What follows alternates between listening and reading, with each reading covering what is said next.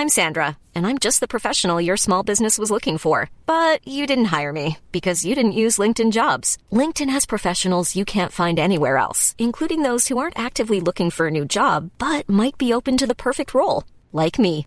In a given month, over 70% of LinkedIn users don't visit other leading job sites. So if you're not looking on LinkedIn, you'll miss out on great candidates like Sandra. Start hiring professionals like a professional. Post your free job on linkedin.com/people today.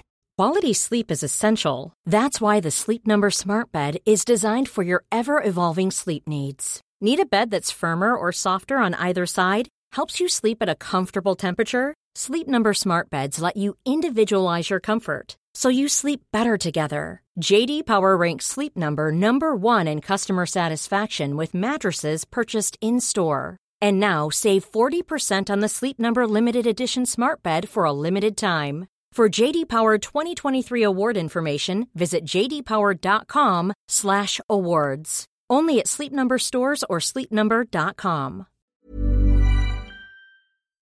Hello and welcome to the FT Money Show. In today's programme, mortgage and loan rates fall further, but can you actually get the advertised rates? Are private banks showing impoverished clients the door, having lost them money? And we have some good news and bad news for buy-to-let investors.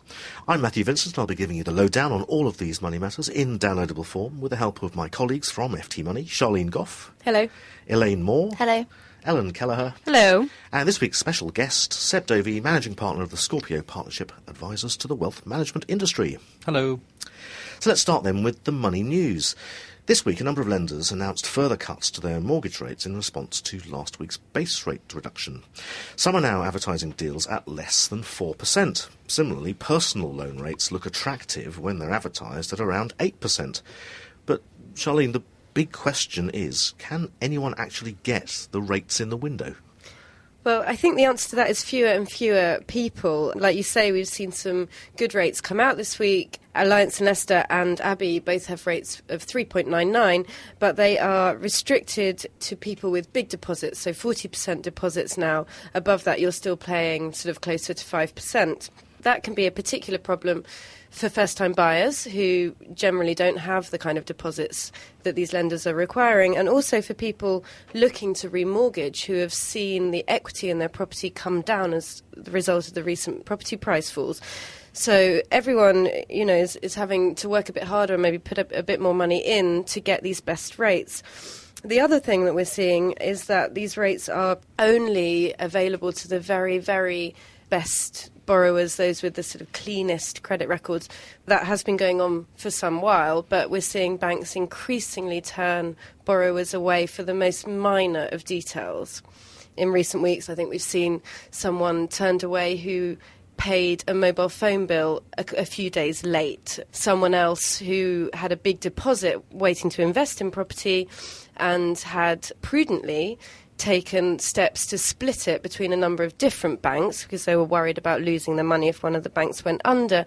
And then when it came to getting the mortgage, the lender refused it on the basis that they'd had numerous credit searches done on them in recent weeks. And Elaine, are we seeing similar things in the personal loan market? Because some of the rates advertised appear quite attractive, but I've heard that not everyone gets these rates. We are seeing definitely the same thing. So the rates in the window, they're all right. They're averaging between 8 and 8.5%. The personal loan providers aren't really playing the game in terms of bringing rates down when interest rates come down either. They're still creeping up while mortgage rates are coming down a little bit. But it seems that not everybody even gets 8.5%. We've heard of people being offered 25%, 20% for a personal loan. And is there not any requirement on the part of the lenders to give this shop window rate to any borrowers? There is. You're not allowed to put a rate out and not give it to anybody. The FSA says that 2/3 of your customers have to be offered this rate, but there's absolutely no provision about what the other third are offered. So that's why the difference between what's in the window and what you personally might be quoted is so huge.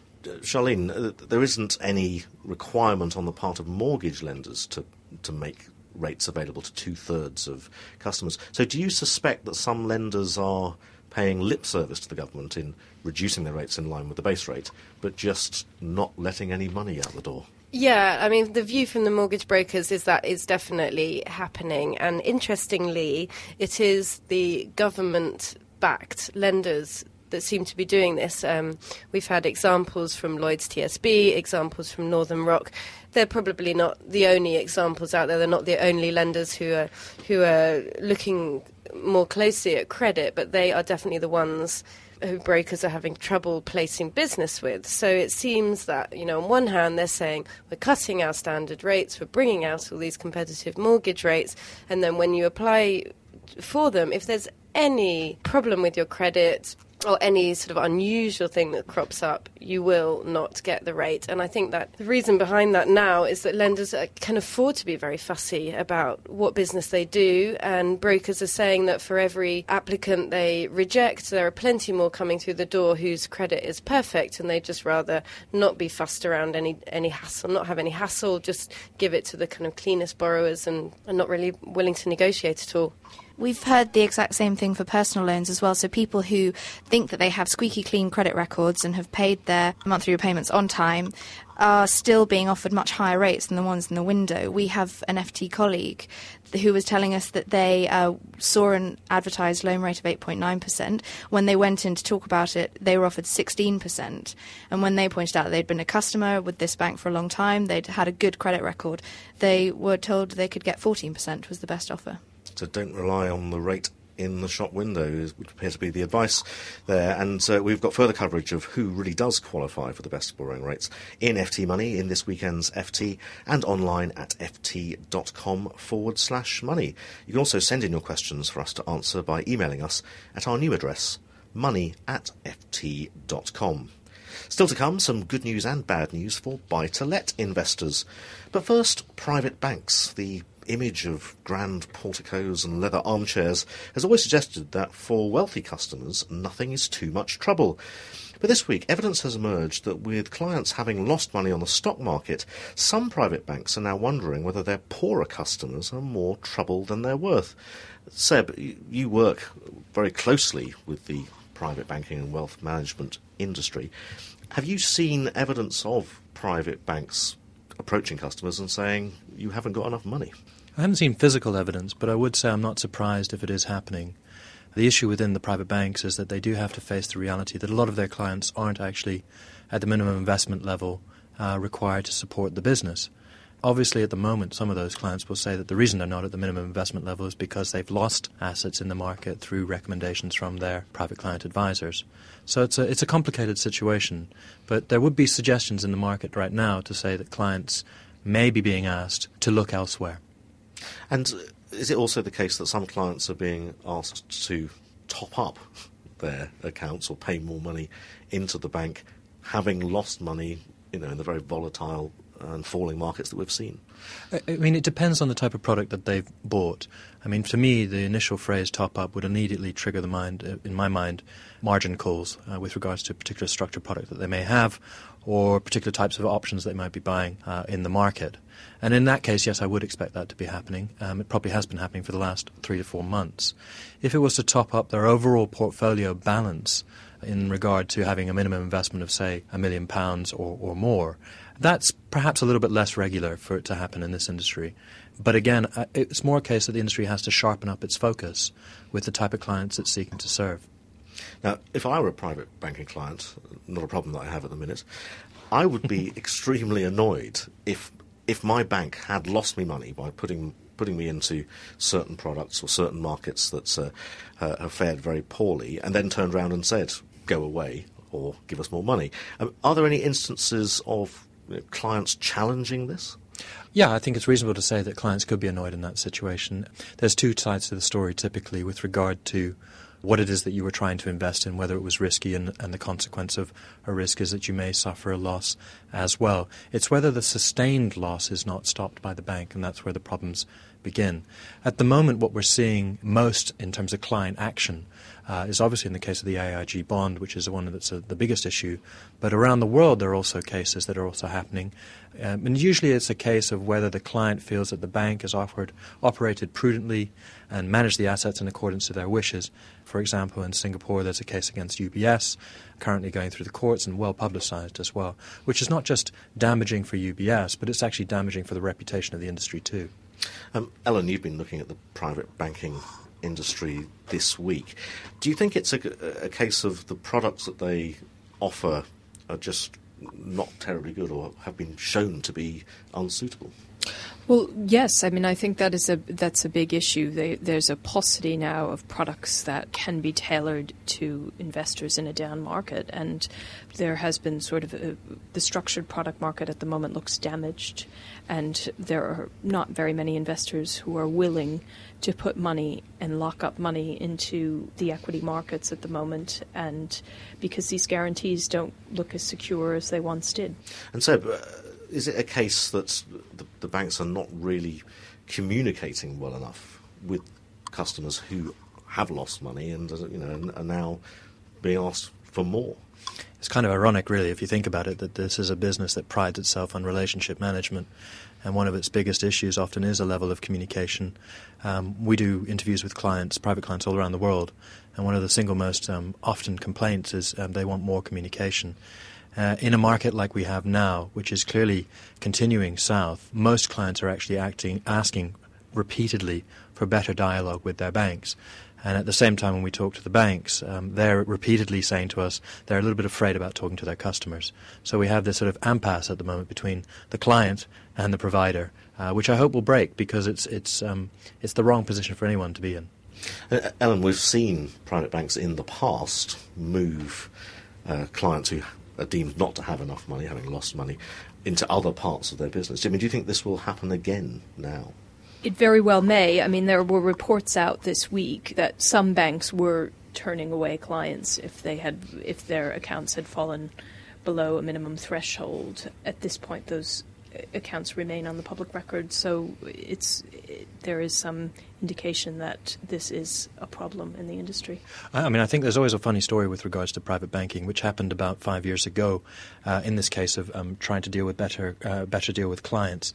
One of the U.S. investment banking institutions actually decided that they had to relocate some of their customers and wrote to them congratulating them on an improved service. And no disrespect to people that live in Croydon, but the service was being moved from Westminster to Croydon, and this really threw many of the private clients up in arms to be upgraded in the view of the private bank.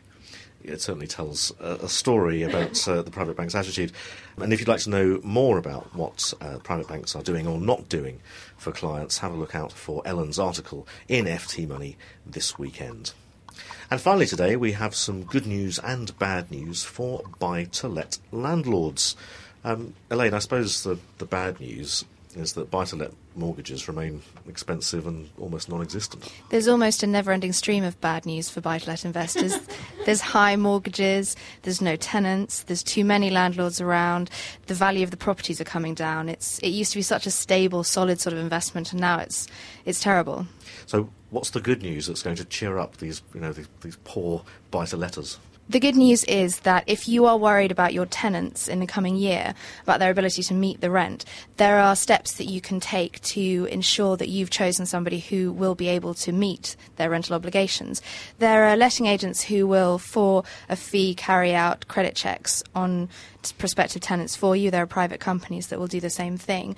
But perhaps one of the most cost-effective ways is to go to the National Landlords Association, which runs an online check. For £25, anybody can search the credit history of their tenant and see if they've had any bankruptcies, if they've had any county court judgments against them, check employer references, that sort of thing.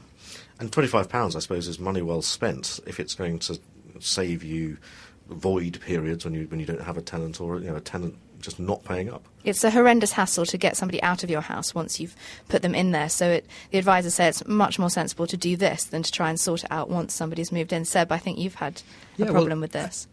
I mean, I think it's fine with all these type of skills that you get and the reports that you receive, but you can never sort of legislate against the qualitative aspects. And one of the tenants that I had turned out to be clinically psychotic, and I don't think there's a tick box for that element. And it took me a while to get him out of my property as a consequence. Yeah, I'm not sure that would have come up on an a LA check. No. So £25 would not have covered that, I'm sure. And I suppose that there might be a spin-off benefit for a tenant in that our producer was telling me that he had to pay a much higher amount as a tenant to be vetted.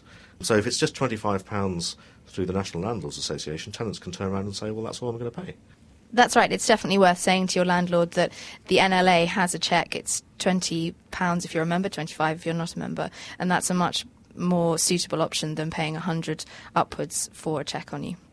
Well, that sounds like money well spent if you are a buy-to-let landlord. And for more details of how this tenant vetting scheme works, look out for Elaine's article in FT Money this weekend. But that's all we've got time for in this week's FT Money show. Do remember that you can email your views and your questions to our new address, money@ft.com. And you can also now read the latest news every weekday on our website, ft.com/money. And we'll be back next week with another financial lowdown in downloadable form. But until then, it's goodbye from me, and it's goodbye from Elaine, Ellen, Charlene, and our special guest, Seb Dovey. Goodbye. Bye. Cool fact, a crocodile can't stick out its tongue. Also, you can get health insurance for a month or just under a year in some states. United Healthcare short-term insurance plans, underwritten by Golden Rule Insurance Company, offer flexible, budget-friendly coverage for you. Learn more at uh1.com. When you make decisions for your company, you look for the no-brainers. And if you have a lot of mailing to do, Stamps.com is the ultimate no-brainer. It streamlines your processes to make your business more efficient, which makes you less busy. Mail checks, invoices, legal documents, and everything you need to keep your business running with Stamps.com. Seamlessly connect with every major marketplace and shopping cart. Schedule package pickups and see your cheapest and fastest shipping options from different carriers, with rates up to 89% off USPS and UPS rates. And with the Stamps.com mobile app, you can take care of mailing and shipping wherever you are. Make the same no-brainer decision as over 1 million other businesses with Stamps.com. Sign up with code PROGRAM for a 4-week trial, plus free postage and a free digital scale. No long-term commitments or contracts. That's Stamps.com. Code PROGRAM.